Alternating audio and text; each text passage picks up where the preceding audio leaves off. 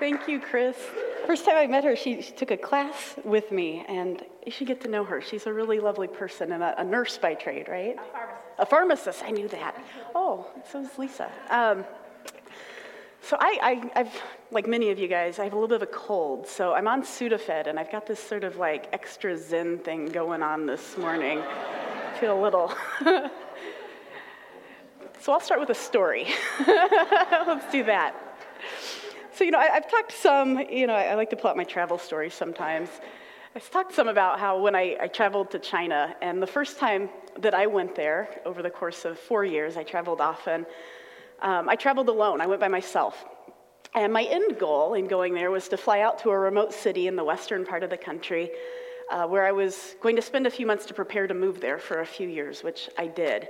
Actually, Andrea helped me move there. The next time I went, she went with me and brought a suitcase. But for this first time, I went by myself.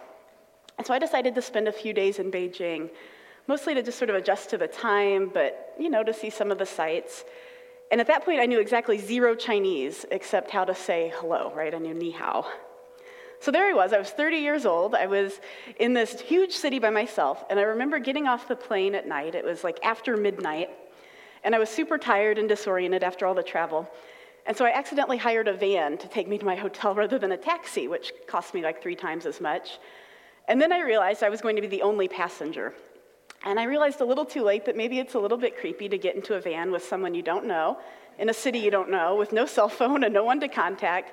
And we're driving through the night streets of Beijing, and it was one of the more polluted days, and all the lights are a little bit hazy and eerie, and I just remember thinking, okay, here I am. And I made it to my hotel, and I was fine, and I tried to sleep. I got up the next morning when daylight came, and I was hungry. So I was like, okay, I need to wander outside and just maybe see if I can find a restaurant. And of course, there's lots of restaurants in Beijing, but I knew I wanted one with a menu that had pictures. Because so often when I was learning the language, you just get a menu, and it has all of these Chinese characters, and I would just point. And whatever came out, which is part of how I learned. But I was like, okay, I want pictures. So I found a restaurant with some bright colors and big pictures, and I went in and I sat down, and I ordered something off the menu that looked halfway familiar, and it was like a fried rice sort of dish. And they brought it out in this kind of big pile on a big plate, and I started to eat it. And it was kind of surprisingly bland. So I grabbed the little bottle of soy sauce down at the end of the table, like one of those little glass bottles with the red top, and I poured it on. And it just still didn't taste quite right, so I grabbed it again, and I poured some more on. And I'm like, this just doesn't taste salty, or it just kind of tastes off. And I thought it was me, because maybe I was tired, and so I just kept continuing to pour it on. If you know me, I love salt too, so I'm putting it on and putting it on. And so finally there was this puddle in the bottom of the plate. And if you eat with chopsticks, which was all I had, that the wetter rice gets, the less you're able to actually bring it up into your mouth. So I'm trying my best to not look like that American that had poured way too much soy sauce on, and I'm doing this, and I'm looking like a fool, and then it dawns on me that maybe it isn't soy sauce. And so I dip my finger in, and I'm like, oh, it's vinegar, right? So it's actually dark brown vinegar, which is what I found on most tables in China. Actually, I don't think I ever went to a restaurant with soy sauce. Are you in Shanghai? Do you have soy sauce? Yeah. No, yeah, it's vinegar and chilies out where I was, and maybe some garlic. But everything in my experience up to that point had told me that bottles of dark liquid in Chinese restaurants should be soy sauce. It wasn't what I was expecting, and I had a little aha moment there, and I went out and I got some street food and found a way to eat. Well, over the last few weeks, we've been talking about what happens when we worship God together on Sunday mornings, as described maybe somewhat cryptically by the Apostle John, who was a mystic who was exiled on an island when he wrote the last book of the Bible, the book of Revelation. And it's like John is saying to us, he's like, what you think is soy sauce here, it might not actually be soy sauce. What you think is going on may not really be all of what's going on. All of your sort of expectations and experiences up to this point might not actually be revealing what's happening. And so we're going to delve a little bit deeper into that this morning. We're going to talk about how worship reveals. Right, so the sermon series that we've been part of here is called Getting Over Ourselves. And the idea is that worship helps us see that there's something larger that we're part of, right? That we're part of a collective story. We're part of a collective whole that is mysterious, and it helps bring meaning to our lives. So before we go back to our exiled prophet John, I'd first like to look at 3 stories about scrolls. 3 stories about scrolls from the Bible and the people who open them and the people who read them. And so the first one is from another prophet named Isaiah. Now, the blessing and the curse of being a prophet is that prophets can see where things are going. Right? The blessing and the curse of a prophet is that prophets can see where things are going, and that can be both encouraging and it can be disheartening. And so Isaiah the prophet, who lived a few hundred years before Jesus, he could see that Jerusalem was both going to be destroyed. He was looking at them and he's saying the natural consequences of the way that you're behaving is going to bring destruction on you. Right? You're treating the foreigners with contempt. You're not caring for the poor among you and the widow and the orphan, and you're not tending to spiritual matters of the heart that help your character. And it's coming soon. So he could see that they were going to have some trouble ahead, but then he could also foresee a time like way in the future when glory would return to his people and to that city. Right? So he's prophesying to them. He's prophesying doom followed by a future glory. And in chapter 29, he paints a picture of that future glory. And then he says to the people, he says, "The Lord has brought over you a deep sleep. He has sealed your eyes, you prophets. He has covered your heads, you seers." He says, "For this whole vision is nothing but words that are sealed in a scroll." Right? They're locked up. He said, if you give the scroll to someone who can read and you say, "Read this, please," they'll answer, "I can't, it's sealed." Or if you give a scroll to someone who can't read and you say, "Read this, please," they'll answer, "I don't know how to read."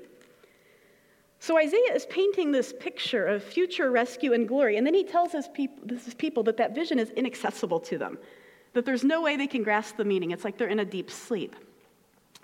And when I was riding in that van through downtown Beijing, my first night there, I remember actually thinking I was getting a sense for the city. Like I was sitting in that van alone on the left-hand side with a large window, and I'm looking out, and I've been to several big cities in the world, and you can kind of, get a sense for the vibe of them. But really, I could only just see through the dark and the thick pollution and the hazy lights at night. And by daylight, the place looked completely different. It had a whole different feel. It was much friendlier. I actually love that city. And I think Isaiah is saying the same thing here. He's saying, you think you know and you understand what I'm saying, but you have no idea. It's like a scroll, and the words inside, they're like gobbledygook to you. They're like Chinese to me when I first moved there. It's like you need a veil to be lifted.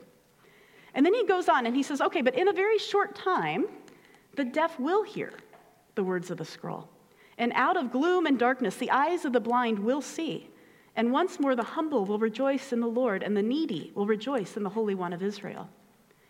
So even though the people then can't understand his vision, he writes it down anyway, because he believes that one day soon, someone will be able to unseal that scroll and reveal the meaning.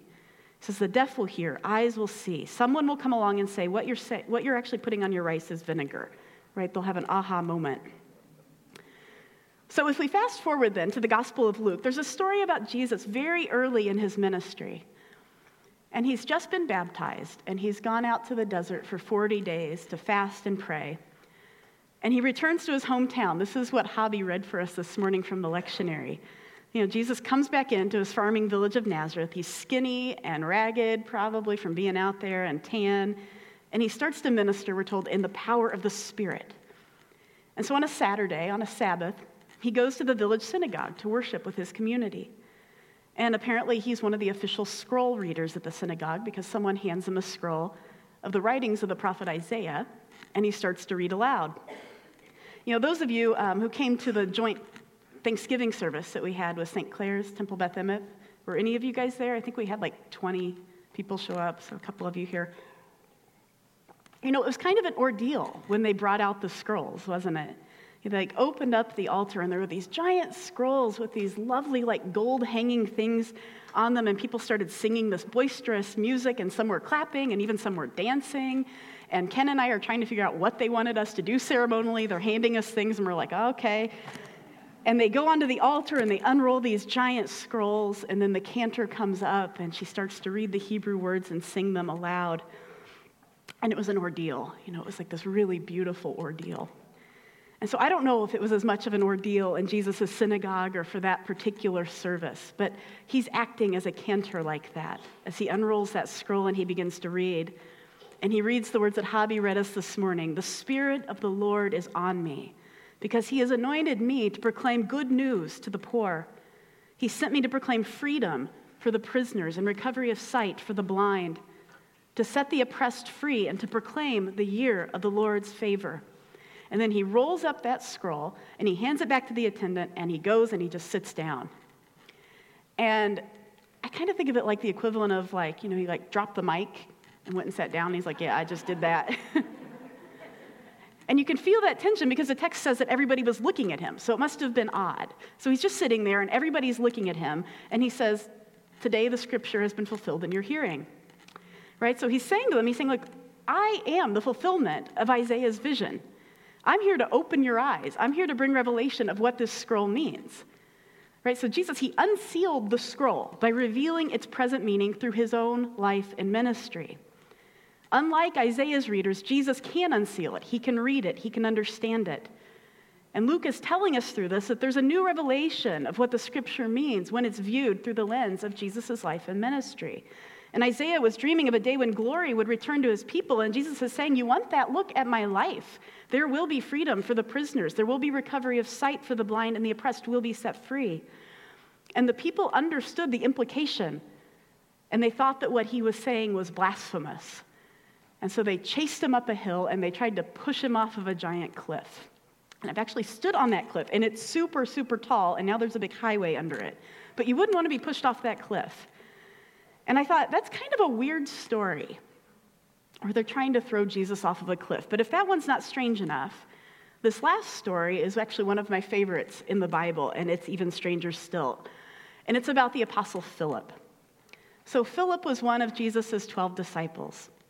And after Jesus is already gone and he's ascended into heaven, there's a bunch of persecution of his followers in the city of Jerusalem. And so Philip leaves and he goes and he's on the highway between Jerusalem and the city of Gaza. So this is the same Gaza that we talk about today, right, with the Gaza Strip. So he's going on the highway between Jerusalem and Gaza, and Philip feels like God tells him to come alongside a chariot that's also driving along the road. And so Philip does. And he overhears a man reading aloud from a scroll. And that scroll happens to be from the writings of the prophet Isaiah, right? The same Isaiah in all of these stories. So the man is an Ethiopian eunuch, and he oversaw the treasury of the queen of the Ethiopians. So he's an influential, probably wealthy man who had gone to Jerusalem to worship, and he's on his way back home. And so Philip comes alongside him, and he says, do you understand what you're reading? And he says, how can I, unless someone explains it to me? And so he invites Philip to come up and to sit with him and to explain it. And so Philip, he used the book of Isaiah, and he explains its meanings through the lens of Jesus' life. And it says that the eunuch was so moved that he then asked to be baptized immediately. He said, pull over, there's some water there. And so Philip, he gets out with him, and he baptizes him, and then this is the weird part. As soon as that eunuch comes up out of the water, Philip just disappears. Right? The text tells us that the Spirit of the Lord took him away, and then he reappeared 35 miles away from where he was.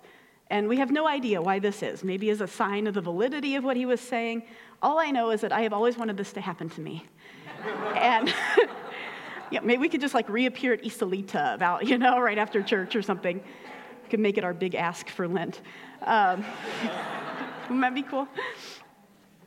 So with all of this in mind here about how Isaiah and Jesus and his followers thought about scrolls, which are scripture in this context, right? These are scrolls containing scripture. How they thought about Jesus being a new revelation that unlocked scripture and its meaning for the now, for our own lives, and for how we're to live.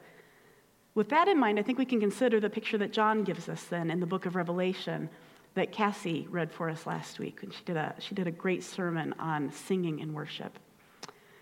And so the image is like that song that we sang this morning from the Revelation song. It's Jesus sitting on a throne in heaven, and there's the rainbow that Ken talked about a couple of weeks ago, and the creatures and the elders are singing in worship, as Cassie talked about last week. And then Jesus says he held out his hand, and he has a scroll in his right hand. And John starts to cry. He starts to weep because he feels like there's nobody there who's actually able to open the scroll. And this is really the emotional high point in the scene as John is sitting there crying. He's sad because the scroll is inaccessible. He's like, how can How can other people actually understand and access this glory that has been promised to this people that's in this picture of the throne and the angels and the beings who are singing and the rainbow? How do I fit in if no one can access this? And then in John's vision, Jesus unseals the scroll. And I think first century Jewish readers would have understood this metaphor. They knew Isaiah in and out. And John is affirming that it took Jesus' life to unlock the meaning of Scripture for our lives. And this brings us joy, not sadness. So without the reading of Scripture looked at through Jesus' life, there can be this incredible scene of beauty and majesty and music going on around us, but we know if we're really part of that without a revelation of Jesus telling us that we are included in this picture, that we're part of it. In the words of the Ethiopian eunuch, how can we know what it means unless someone explains it to us? So when I read or when I go to movies, Rachel has learned one of my pet peeves is reading writers who like to write about writing, or going to movies where they're depicting like the screenwriting process or the movie making process. Because for me, it feels a little navel-gazing, like the writers don't have much to offer us beyond, like how they do their craft. And this sermon feels a little bit like that to me as I was preparing it. It's like a preacher talking about preaching. But I think teaching from Scripture is part of John's overall vision of worship and what happens when we worship together. Right? For us, it's mainly here on Sundays. So the reading of the scroll or of Scripture and doing what Philip did with the Ethiopian eunuch and giving commentary through a Jesus lens, it's part of worship, according to John. And we do it so that we know that we're included in Jesus' vision of restoring the whole world and to help us unlock the meaning of Scripture in our own lives, both individually as well as for the corporate whole of us. So something that we don't talk about a lot is the formation of our collective memory. So I was thinking about this as Cassie was speaking last week, and I was thinking about how there are certain songs that when I sing them, they take me to another part of my life. I think that's probably the case for many of you, and that for religious songs as well as whatever, songs can take us into different memories. So like last week we sang It Is Well With My Soul. And all I could think about was how that was the first song I learned to play on my guitar. And then how I found myself studying in Jerusalem in a house that was actually built by that composer. And so as I'm singing, I'm thinking about what was happening in my life at those times and just remembering God's faithfulness to me in my journey. And I do that every time I sing that song. Like when we sing Bless the Lord of My Soul, I remember getting on my knees in the back of a church the night before I had to give a big talk and how God just met me there. I think singing causes me to remember what God has done, right? And all of these different data points from different parts of my journey, they collect together in that space. It's like space and time collapse. They disappear in a sense that's both mystical and mysterious. And our memories collect in this sort of song puddle. And when we sing, we're bringing all of that before God. And I think the same can be true of Scripture. There are certain stories or verses that remind me of different parts of my life. And certain stories or verses remind me of our collective life as a church. So some of you old-timers, you might be with me if I say, do you remember that time like 15 years ago when Ken did that sermon series on the Sermon on the Mount? Anybody? Yeah, it like changed my view of Jesus. Or I might ask you, here at Blue Ocean Faith, do you remember last fall when A.D. Wassink came and she used the story of Esther to help give our story of our church some framing? And some of you who are here will be like, yeah, I remember that. Do you remember the first time Ken preached on Romans 14 and 15? Oh, yeah. Yes, we do.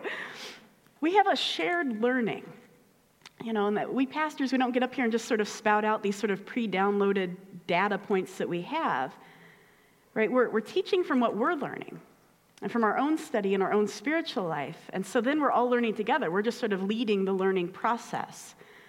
I actually learned a lot about the symbolism of birds in Scripture and about how studying nature could revive our sense of wonder and connection to God when we did that sermon series last summer on Consider the Birds. And I was teaching it, and I felt like, gosh, maybe I benefited the most. Some of you guys read theological books together in your small groups.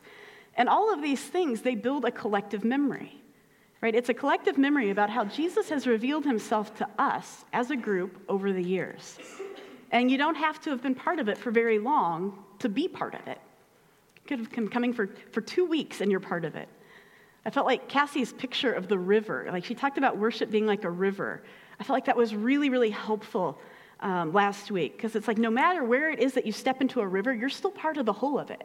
Like what's past and what's in the future. Like there's this stream that you are entering that's larger than yourself, right? We're part of a bigger narrative. And so collective memory, it forms us and it shapes us as a people. And I believe that it's guided by the Holy Spirit so that we're able to be the kind of people that he's asking us to be. And that we're not supposed to have the same collective memory as another church or another group. We have our memory because we have a specific witness in this community and what God is using us for. So when Jesus read from a scroll, he was like reading his own personal mission statement. Right? He said, free the captives, give sight to the blind, proclaim God's favor. Like that was what he was there to do. And as followers of Jesus, of course, that becomes part of our mission as well. But I think it's helpful to know what our specific collective mission is in the church, in this community. And we've talked about this quite a bit, but it's about connection, I think. It's to press in to what it means to be deeply connected people. Connected to God, connected to each other, connected to the world around us, and connected to ourselves. And I think connection, when I think about it, I'm like, gosh, there's so many tools that we can use to delve into all of those different areas, and it will take us lifetimes to sort of delve into those things. Tools like prayer, of working through relationships that are difficult, of thinking through justice for the oppressed, care for the earth, how we can have more deep and intimate connection with Jesus and trying to hear from God so that he can guide us in our lives. So we're here to explore deeply what it means to be a holistic, connected people. And we're here to be a witness of the full inclusion of everyone in this vision. When Jesus got up and he read his scroll, we could get up and read one, and maybe it would say, for God so loved the world, and love your neighbor as yourself. And then we could drop the mic and sit down. And maybe one day say, today the scripture is being fulfilled. So our collective memory is formed in large part by our worship gatherings, right? It's part of why we have the rhythm of gathering with fellow believers and why that's so important in the lives of people of faith. That's why the author of the letter to the Hebrews tells us not to neglect meeting together and encouraging one another, because the Lord is forming us together for something that's even larger than what he's doing with us individually. So we're going to take a couple of minutes of silence here. And I'll invite you, if you would like to and are willing, to maybe do one of two things, depending on what strikes you here. So the first one, I thought there might be some people here who feel like they need a vinegar moment. Like you just kind of long for Jesus to make something clear that hasn't been clear to you. And so just spend those 2 minutes, maybe open your hands before him and just identify what that is. He may or may not talk to you in this very, 2-minute time, but just open your heart to him, invite him to talk to you in that space. And then pay attention to where your thoughts go or maybe what pictures come into your mind. Or alternatively, some of you might have really resonated when I said, gosh, I have a lot of memories that collect with certain songs or with a certain verse or Bible story. And I thought, if you've got one of those things that's been really important in your life, that maybe you could just sit here and remember that story or song and remember all of the sort of collective data points that collect in your little song puddle, and just remember them with gratefulness before God and remember his faithfulness. All right? So take a couple of deep breaths here. Invite the Holy Spirit to just come and be at work in our minds and our imaginations. So Holy Spirit, we offer these things to you. Come.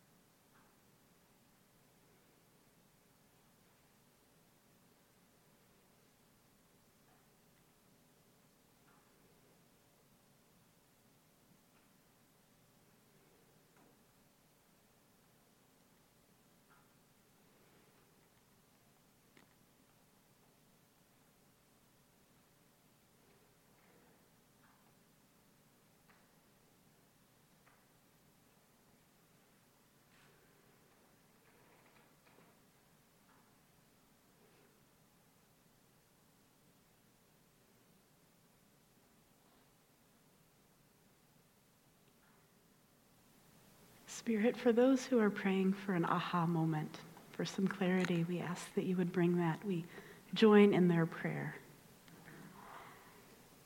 And we offer up all of these other thoughts and memories of your faithfulness, of your joy, with thanksgiving in our hearts. Amen. Can I confess?